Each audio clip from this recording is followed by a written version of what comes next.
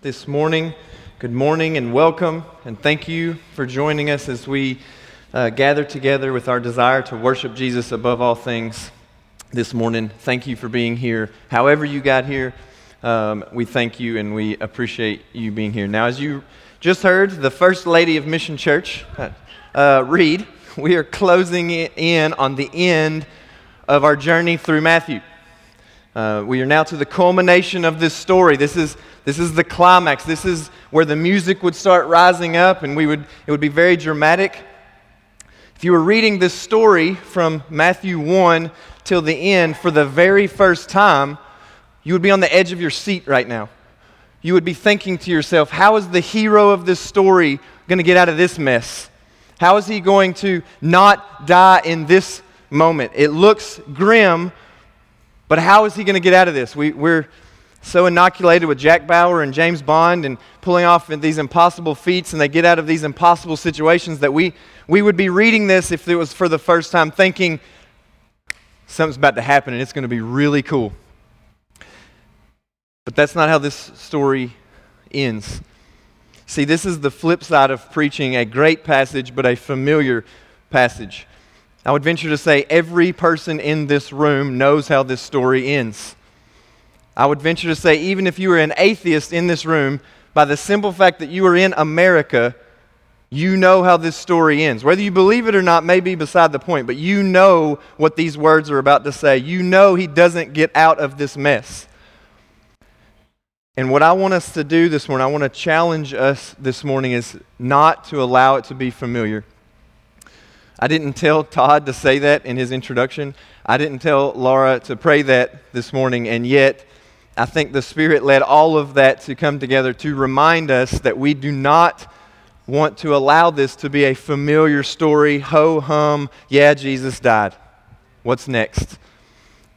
So I want us all to concentrate. I want you to do your very best to pretend you have never heard this story before today, that you are hearing and seeing this happen for the first time. Or imagine you're one of the disciples who, even though Jesus has told them over and over again what's going to happen, they're still confused and for some reason can't figure it out. And they're standing there wondering, what's going to happen? What's going to happen to this Jesus? So I'm going to ask you, we always want your undivided attention. I'm specifically going to verbally ask you for your undivided attention today. Put the phones away. Take notes, yes, that's fine. Try to stay awake, all of these things, right? Groceries will be there when you leave. Restaurants will be open when we get out of here, I promise. But I just want us today to not be those people. There is a danger that if we allow this story to become too familiar, we will miss it.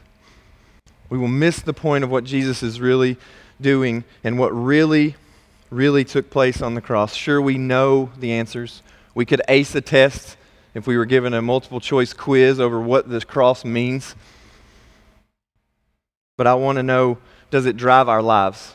Does this drive my life? Do my gospel convictions drive my obedience, my day-to-day, my hope, my trust? Do I put all of my trust in this cross? Do I put all of my hope in this cross? Or do I just say, yeah, Jesus died for me?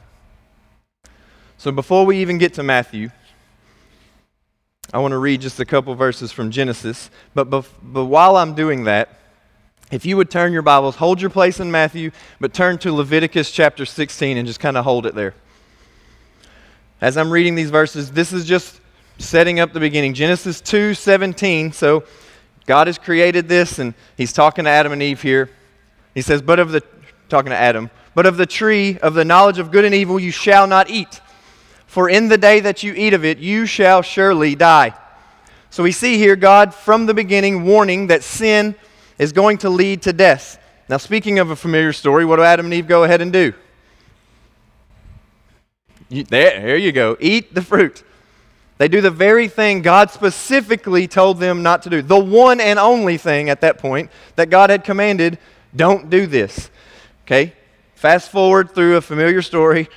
Genesis 3:21 says, and the Lord God made for Adam and for his wife garments of skins and clothed them or covered them. So now we see that even though Adam and Eve did specifically the one thing God told them not to do, that God spared their life, their physical life.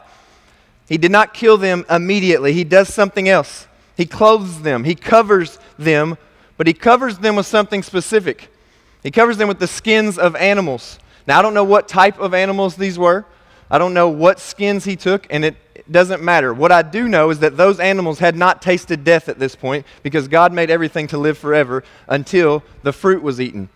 So none of these animals had died yet, and God takes their skins, which I don't want to be graphic here, means they died, and clothed Adam and Eve, covered them. And what we see here from the beginning is something that we cannot get away from. Sin equals death. Every time. There's no way around it. There's no exceptions. This is not an accident. This is the way God designed it from the beginning. He told them before they sinned, you sin, this is what happens. They sinned. Sin equals death. Now I ask you to turn with me to Leviticus chapter 16. So flip over to that really quick. We will begin reading in verse 7. We're going to run through this pretty quickly. But verse 7 says this, Leviticus 16:7. Then he shall take, so he's talking about Aaron, the high priest at the time. Then he shall take the 2 goats and set them before the Lord at the entrance of the tent of meeting. And Aaron shall cast lots over the 2 goats, one lot for the Lord and the other lot for Azazel. And Aaron shall present the goat on which the lot fell for the Lord and use it as a sin offering. But the goat on which the lot fell for Azazel shall be presented alive before the Lord to make atonement over it, that it may be sent away into the wilderness of Azazel. This is talking about the heading above that should say the Day of Atonement. This is God ordained. God set this up so that he could pass over and be patient with sins as we are leading up to Jesus. So there are 2 goats. One gets real lucky and one gets real unlucky. And we all know what happens to the unlucky one. Skip to verse 15. Then he shall kill the goat of the sin offering that is for the people and bring its blood inside the veil and do with its blood as he did with the blood of the bull, sprinkling it over the mercy seat and in front of the mercy seat. Thus he shall make atonement for the holy place because of the uncleanness of the people of Israel and because of their transgressions and their sins. So this is the fate of the unlucky goat. Aaron must now kill this goat, harvest its blood from it. But why? What reason? Are we just killing animals? Is PETA just really mad? They probably are mad anyway, but why? It says, because of the uncleanness of Israel, because of their transgressions, because of their sins. Blood must be harvested. Blood must be used. Why? Because sin equals death. Something has to die to cover these sins. Now we get to the lucky goat, verse 20. And when he has made an end of atoning for the holy place and the tent of meeting and the altar, he shall present the live goat, and Aaron shall lay both hands on the head of the live goat and confess over it all the iniquities of the people of Israel and all their transgressions, all their sins, and he shall put them on the head of the goat and send it away into the wilderness by the hand of a man who is in readiness. The goat shall bear all of their iniquities on itself to a remote area. So we see in one case the sins of the people are placed on a goat, and that goat is punished. That goat is killed. His blood is taken to cover for the sins and the transgressions and the uncleanness of Israel. He sprinkles it on the mercy seat, asking God for mercy for their sins, because what do they deserve? Death, because they have sinned. But then they take the second goat, and they're confessed over a goat and placed on the head of this goat, just like they did the first one. But this goat is removed from their presence and taken out to a remote area and just let go. And the question here, you kind of have to ask, is why both? Why not just one or the other? Why not confess the sins over the one goat, kill it, sins punished, we're good? Or don't do that. Confess the sins over the live goat, send it out. Our sins are removed from us, they're far away. Out of sight, out of mind, right?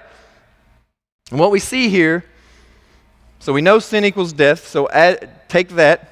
And what we see here is something that we already know. Punishment does nothing to restore a relationship. So sin must be punished, but that doesn't restore the relationship for the sinner and the sinned against. Okay? Yesterday I learned a lesson. Pastors have children because they're automatic sermon illustration generators. This is why pastors have kids, okay? I mean, we love our kids, but let's be honest. So, Nora, when she gets punished at home, and I know everyone in here is thinking, she doesn't get punished, she's perfect, she's got y'all fooled, she's depraved, and you need to pray for her, okay? She's pretty good most of the time, actually. But when I do have to punish her, in whatever way I punish her, in some way I always try to end the punishment with, give me a hug, give me a kiss, I love you, do you know Daddy loves you, these kinds of things. Why? Because punishment for something, even when it is deserved, does nothing to restore that relationship. Just because Nora is punished justly does not mean we're all of a sudden on good terms, and that girl can hold a grudge. It's crazy. She's 2.5, don't know where she learned it. But she probably still has questions. Does Daddy still love me? Does Daddy still care for me? Is Daddy still disappointed in me? And I want to make sure that she knows that she is still loved and that nothing has changed in our relationship. This is just what happens when these things happen. Sin must be punished. I'm not joking about this. I literally had to punish her while I was typing that. I got up from my computer because she was acting up and I had to go punish her. And I thought to myself as I was doing it, am I making too much of this just because I want a good sermon illustration tomorrow? I don't think that I was, but I'll probably talk to Eric about it and ask him what he thinks tomorrow. But this is where, once again, we look at that $1 million term from 2 weeks ago. So 2 weeks ago, before we took our break for Mark to come, Pastor Eric preached on the section just before this about Jesus being our substitute. And he used the term penal substitutionary atonement. It's a $1 million word, right? We see both aspects of this in the Day of Atonement we just read in Leviticus. We see the penal substitute being killed. We see the atonement being confessed over the goat and removed from the presence of the Israelites. So a couple of weeks ago, he discussed this term, but he basically stuck to the penal substitution part. So today, we will discuss the atonement piece of that. You see, because just as with Nora, punishment does nothing to reconcile a relationship with God. Jesus standing in our place and taking our punishment, while absolutely necessary, would not have accomplished the whole job. It is not just that our sin is punished and taken and put on Jesus and he's punished for it. It must be also removed and replaced with something else. This is why there had to be 2 goats, but only one Jesus. You see, the word atonement shows up in Scripture some 84 times. Every one of them is in the Old Testament. 49 of them are in Leviticus, and what we see is the word blood accompanies them almost every time. Even in chapter 16, the section we read, atonement is in there 9 times, blood is in there 9 times. So what we see is, after reading Genesis 2 and 3, we know why. Sin always equals death. Therefore, sin always equals blood. You see, Jesus is both goats cleansing us by his blood. And make no mistake, as much as the PC culture wants to remove the offensive word blood out of the equation, it is absolutely necessary that Jesus covers our sins with his blood. So, in the Old Testament, this had to be done every single year because it didn't last forever. We had to do it every year, plus a lot of in-between times. But the Day of Atonement was every year so that so Israel could beg for God's mercy, beg for God's patience, that this sacrifice would at least hold them over until the next year and they could do it again and beg for God's mercy and beg for God's patience. But even when we sin now, we think we have to re-sacrifice or rededicate our lives or re-up our devotion to Jesus. And what we see in Hebrews is that Jesus was our once-for-all sacrifice. So therefore, if believers, we live in a permanently atoned for state. We are in perfect harmony with God through Christ. Why? Because he took our sins upon himself, just like the goat. He bore our punishment, just like the goat.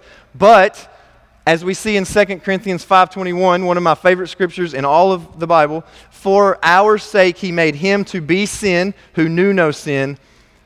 And the second part of that, so in him we might become the righteousness of God. You see, our sin while punished, has to be replaced with something else, or we would just have to do this again and again and again. And I don't know if you've noticed, Jesus only had to be crucified once. We don't have to do this over and over and over. This conference of righteousness is what makes atonement possible. God crushed Jesus in our place so that we would remain just, but also so that we would not have to endure it ourselves. But then he did the second half, and he conferred to us his very righteousness, his very holiness, his very perfection, so that when God looks at us, even when we sin, he sees Jesus. And we remain, even in our sin, even when we sin, we remain in perfect, unbroken relationship with God the Father. Now look at this penal substitution as the means, atonement as the ends. So, how do we get to the atonement? Sin has to be punished first. It has to be taken care of. But then there's the atonement piece, and that is where we stay. That is where we rest. That is where we live. If you look up the definition of atonement in the dictionary, it will say satisfaction, reparation, or expiation given for any injury or wrong. You see, notice there is no punitive language in that definition at all. There is no, and then we got to hurt you, or then we've got to punish you in some way. The second half of this penal substitutionary atonement, the atonement piece, is not about justly punishing sin. That's already taken place, or it's taking place at the same time, but you get in our sermon series, it's already taken place. But sin, this is about reconciling us back to God, the one we have sinned against. You see, even in Webster's dictionary, can't believe this is actually in there, the second definition given for atonement is reconciliation of man with God through the life, sufferings, and sacrificial death of Jesus Christ. Notice nowhere in there does it say, and then you also have to pay. To get right with God, Jesus paid, but you have to pay too. You've got to pay this price. This is where we live. This is where we rest. This is where Jesus has placed us on the other side of punishment, on the other side of atonement, into the loving arms of our Father.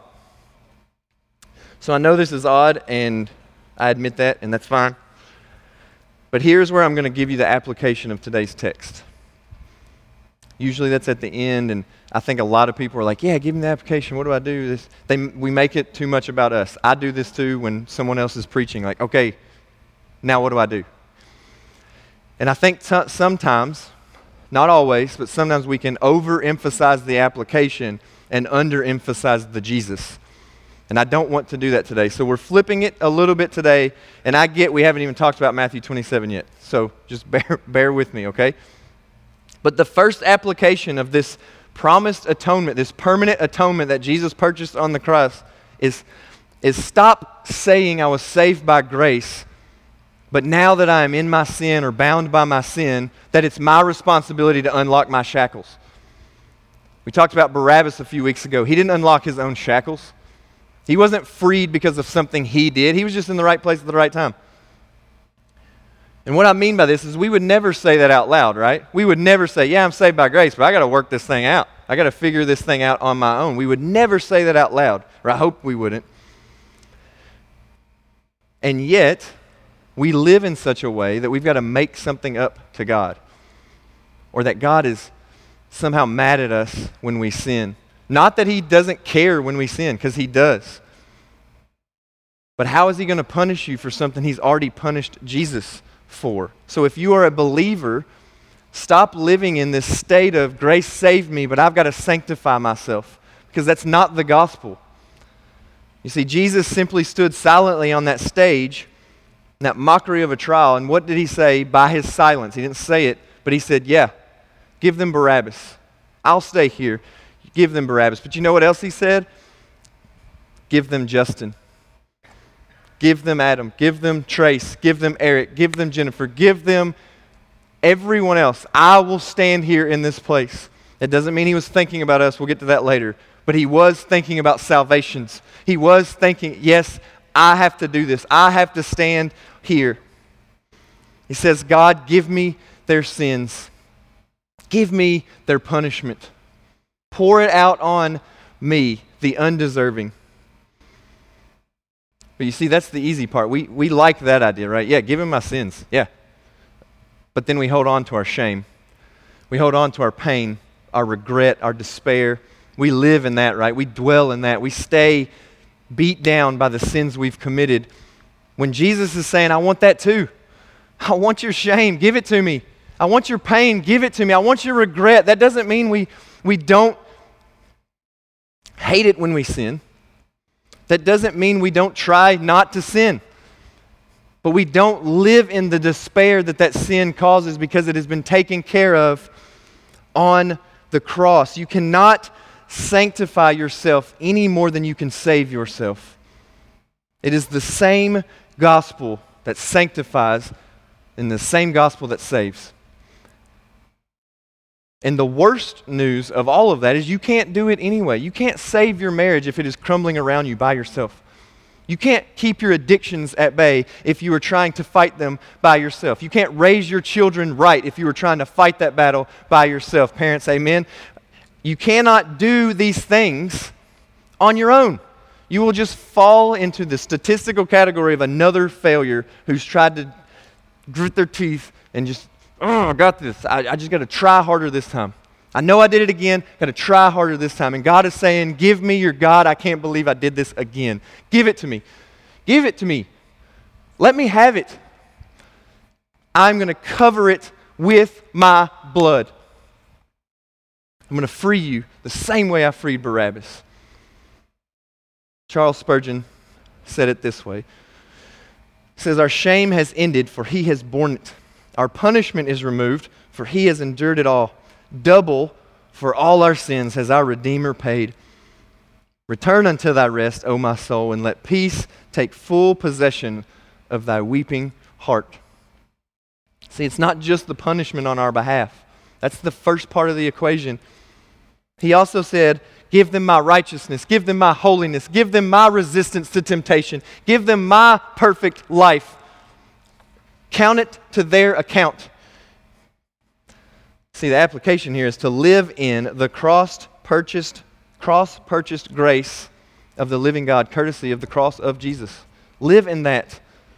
Not just for your eternity. We love saying that. Man, when I die, I know where I'm going. What happens if you don't die? What are you going to do tomorrow? Because you need to live here tomorrow if you do wake up. That's more important. God will take care of the eternity part. You already know that part is settled.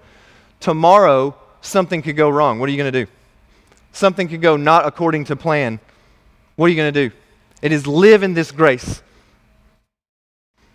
The gospel is sufficient for our salvation, but not just that, it's sufficient for our daily living in the forgiveness and freedom from God's wrath.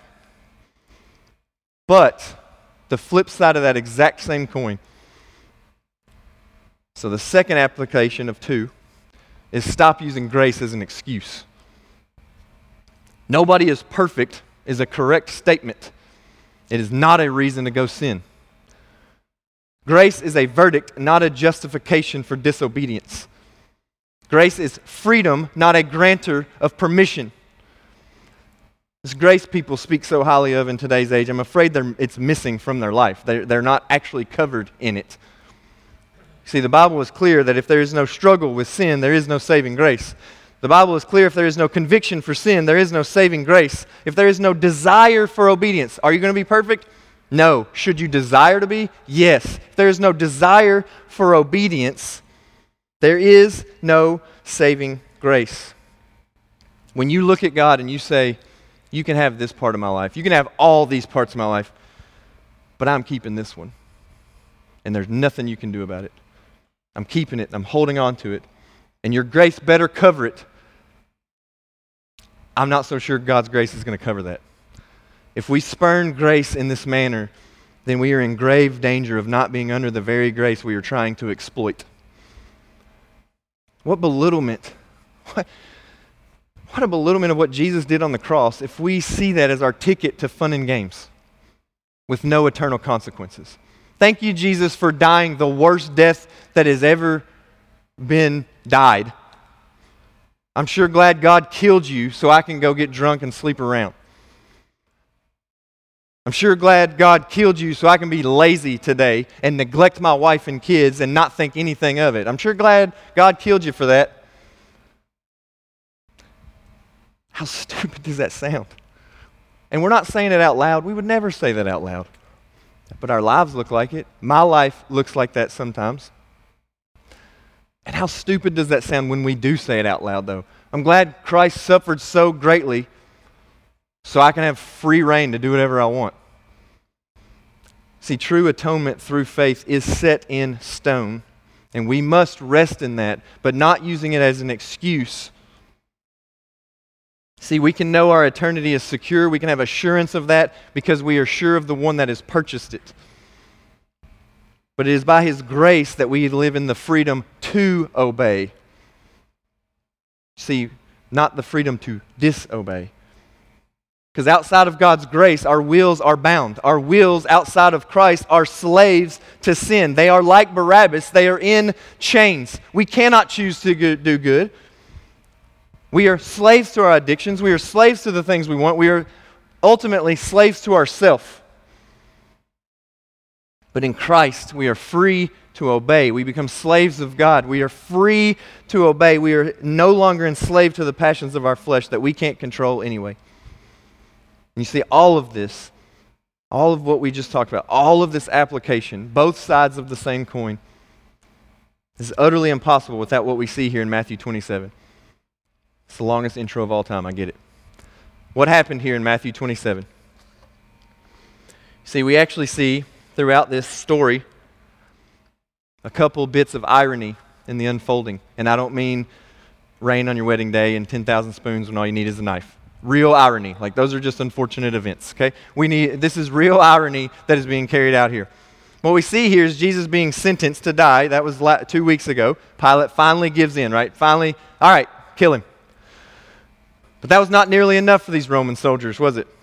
As was the case for probably all, but at least most people that were sentenced to death this way, it was accompanied with a bunch of ridicule, a bunch of extra torture, a bunch of stuff that wasn't necessary for the actual crucifixion, but they just took great joy in it. It was fun for them. We see here that Jesus is mocked. He is beaten again. He is spit upon, and a crown of thorns is placed on his head. Now in the movies, and I think even in our own imagination, we imagine 8 to 10 guys gathered around Jesus taking cheap shots, right? Spitting on him, mocking him, making fun of him. Just a handful of dudes. But Matthew says a whole battalion was brought to carry this out. That's 600 men. Now, I'm not saying every 600 of those men punched Jesus or slapped Jesus or spit on Jesus, but I'll guarantee you it was a lot of them. And Jesus takes it. As was the Roman custom, many times they would dress up these death rowers in mocking costumes and make them perform a play of sorts, make them play out what they had been accused of. So in this case, in the first bit of irony here, they dressed Jesus up like a king, the crown of thorns and a scarlet robe, to sarcastically bow down to worship him. And the irony is that this falsely accused king of the Jews was really the king of the universe, and when he comes back, they will be bowing down. There will be no sarcasm. And they won't be having fun. But then we see them strip him of his royal robes. They lead them to the place to be crucified. Now, not one of the Gospels, Matthew, Mark, Luke, or John, focus much detail on the crucifixion. They don't focus on the nails and how heavy the cross was and all of those things. They simply say in a couple words, and they crucified him, or and then he was crucified. For two reasons. One, the details of his crucifixion are not the crux of the matter. It's why he was crucified. But two, people back then would not have needed to hear these details. They were immune to this. They had seen it before. They knew what one looked like and sounded like. They would not have wanted or needed a vivid description of a man torn to literal shreds by a scourging that killed many just by that. They would not need a description of a man being nailed to a cross with 6 to 9 inch railroad spikes into the most sensitive parts of his body, where most of the nerves are located, where most of the pain will be sent to someone's brain. They would not need the description of hoisting a cross up into the air with no regard of how hard it's going to fall into the hole and jolt a man that they have just nailed to it, and that man would hang there for hours, if not days, waiting for the mercy of God to kill him. With his bodily fluids soaking the wood that has probably been soaked by other men's bodily fluids before him. And that man would hang there struggling to breathe, having to push with his feet on the very nail that they just nailed him to the cross with, to push himself up to get his lungs in a position to take a short breath before falling back down from weakness, and having to do that over and over again until finally you don't have any more strength to do that. And then you suffocate to death. Slowly, agonizingly painful. All the while, people are allowed to point at you and make fun of you and mock you. You're probably naked.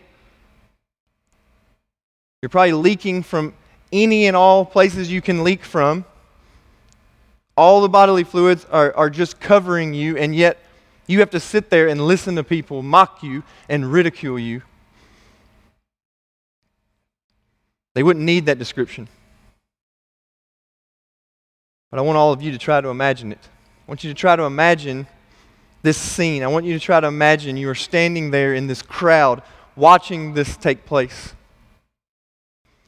I want you to really try to imagine now. This is where I want you to really try to pretend that you have no idea how this is going to end. That this is the first time you're hearing this story. Imagine that man hanging on a tree that was meant for another man. Barabbas was probably supposed to be there, and Jesus set him free. Really try to picture it. I want you to imagine you've been watching this entire thing unfold. And I'm going to do something that's dangerous in preaching. I'm going to ask you to close your eyes while you imagine this. Use your imaginations and really try to picture this. Imagine you were watching there as Jesus was paraded through this obviously a mockery of a trial. Everyone knew how this was going to turn out. They're just going through the motions. Imagine you were there and you heard Pilate when he said, "I find no guilt in this man. There is no reason to punish this man. Why have you brought him here?" You're there as they bring out Barabbas, this terrible thug of a man who's probably killed people, who's definitely stolen things, who absolutely deserves to be there.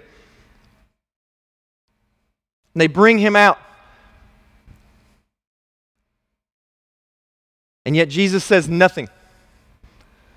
Jesus is standing there silently. He could be pleading his case. He could be telling them, "I don't deserve to be here." He remains silent as he listens to them gamble for his life. His life literally hangs in the balance as another man who deserves to die is paraded out there. And by his silence, he says, "Yes, you can have Barabbas," because Jesus knew that God had to treat him like Barabbas so that he could treat Barabbas like Jesus. Then you watch as the guards go and take Barabbas' chains off. They unlock his feet. They unlock his hands. They say, "You're free to go. Go back to society. Go back to what you were doing. Go back to your loved ones if you have any left." Try to picture it. Jesus stands there silently watching them unlock the shackles of a man who deserved his punishment. while he remains chained for a crime that he didn't commit. Then you hear Pilate say, "What do I do with this Jesus?" But before he can even finish his sentence, people start yelling, "Crucify him! Kill him! We don't want him around anymore. Kill him in the most inhumane way possible ever devised by men. Crucify, crucify, crucify." So he does. You follow the crowd. And you watch this man, Jesus, as he is too weak from the beatings he has taken to carry his own cross. So they ask another man to do it because, doggone it, they're going to carry this out. You keep going. They finally get to the place of death, this Golgotha, this place of the skull, and you watch as they drive nails into this man's feet, this man's hands. And they lift him up so that all can see this man who is barely alive, bleeding, crying, sweating, as the cross comes to a thud. They hang a sign above him to further mock him that says, "Jesus, King of the Jews," and people read it and laugh. You hear the crowds passing by, mocking him, taunting him, saying, "Save yourself, prove it. You say you're the King of the Jews. You say you're the Son of God. Save yourself." That's when you realize you've been yelling out those things. You've been agreeing with the crowd. You've been saying, "Yeah, prove it." You've been thinking the very thoughts you hear others voicing. You stand there watching this. You stand there hearing this. You stand there feeling this. You look to your left, you see Barabbas standing there who's stuck around to see what happens. You wonder what he's thinking. And yet Jesus remains silent through all of this. What you don't hear is Jesus saying anything. The trial, Barabbas being freed, marching through the streets, being hung on the cross, you don't hear him say a word. But now, you see him about to speak. You see him mustering up all the energy he's got left to say something. His beaten and broken body is barely alive enough to speak, and you wonder, try to imagine, you have no idea, but you wonder, what is he going to say? Is he going to rail against these men? Is he going to scream hate towards them and say, "How dare you do this to me?" Or is he going to plead and say, "Please let me down. I didn't do anything. I don't deserve this. Why are you doing this to me? What have I done?" Imagine you have no idea what he's about to say. And then through tears and shortness of breath, you hear him finally speak, and he says, "Father, forgive them because they don't know what they're doing." They're unaware of what they are really doing. Do not hold their sins against them. Are you kidding me? Is that what he meant to say? If I'm standing there in the crowd and I hear Jesus say this, I'm thinking, there is no way that is what he meant to come out of his mouth. And yet this is atonement. This is Christ placing his righteousness on undeserving sinners, forgiving them through the punishment he is taking, but atoning for them and not counting their sins against them any longer. This is the gospel, that even in Jesus' dying moments, he is asking God to make sure that what he came to do works, that what he came to do is effective, that the mission he came to carry out would take place, would come to fruition. But here's the kicker. What we have to get is Jesus was not thinking of you or thinking of those people when he was hanging there on the cross. He was thinking of God. And something we have to get while we celebrate the cross because it purchases our salvation, the cross was not primarily for us. It was not in order to change how we get to interact with God. It was for God. It was for how He can now interact with us. Pre-cross, the only choice was wrath. Pre-cross, the only choice was justice. The only choice was punishment. It's the only option He had to remain God. You see, everybody's heard of the prosperity gospel. There's a therapeutic gospel out there that basically states, you want to know how valuable you are? God went bankrupt to save you by sending Jesus to the cross. And that's not the gospel. The cross does not reveal how valuable we are. It reveals how wretched we are, that God had to kill His Son in order to redeem us. That there was no easier way because we are that bad. But now, we get to look upon, He gets to look upon us with love, with forgiveness, with mercy, with grace. Now He can adopt us into His family because we are redeemed and atoned for. We can call Him Father, we can call Him friend, we can call Him God. See, Isaiah 43:25 says, I am He who blots out your transgressions for my own sake, and I will remember them no more. The cross is for God. It is not for us. We simply get the prize that Jesus purchased on it. See, another bit of irony here is that they were yelling things like, we'll worship you if you show us. If you come on down, we'll worship you. And the irony is that if He had done that, He would no longer have been worthy of worship. He would have been disobedient. He would have failed in His mission, so they would have been worshiping a false god at that point. They very well could have meant what they were saying. Probably not. But even if they were, if He had done that to prove to them, He would have saved Himself, but He wouldn't have saved anybody else. Or He could remain there on the cross and not save Himself and save countless others. Just like last time, we were reminded that we are Barabbas. We have to realize that we are those people in the crowd. And I don't mean John and his mom. I'm talking about the people that have turned away or were never turned to start with, that just wanted to see a good show and were yelling and mocking. Because this is what we do in our daily lives, because this story has become familiar. As we choose lesser things over Christ. But even while Jesus is on the cross, that our sin put Him on, He is asking for forgiveness for those who were there. He is forgiving a robber who's on the cross beside of Him. And this plainly tells us that our screams of crucify, crucify can be turned to songs of holy, holy, holy is the Lord God Almighty, because Christ can redeem us. And what a glorious day it will be if we get to heaven and we get to worship the true King with the man that drove the nail in His feet.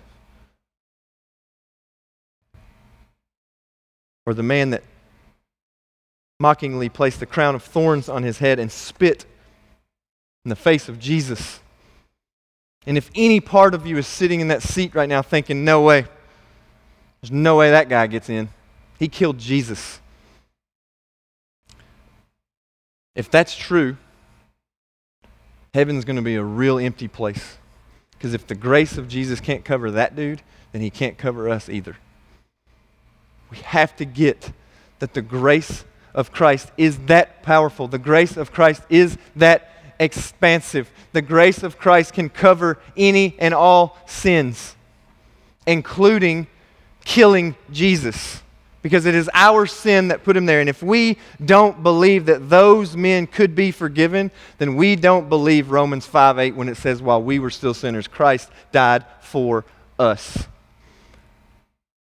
If they can't make it through on faith in Jesus, then we can't either.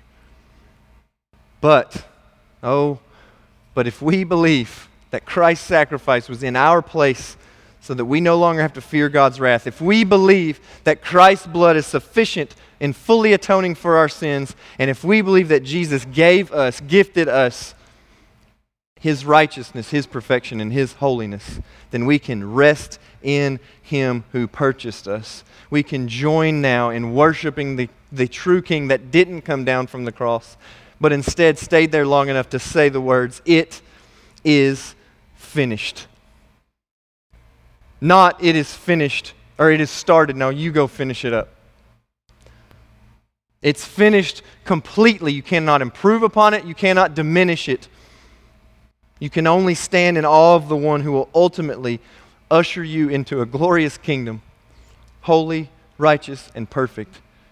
And He's going to look at you and say, "Well done, good and faithful servant." This is atonement. Cannot be overstated. And this is the gospel. And the greatest news of the gospel is that it is finished. Pray with me.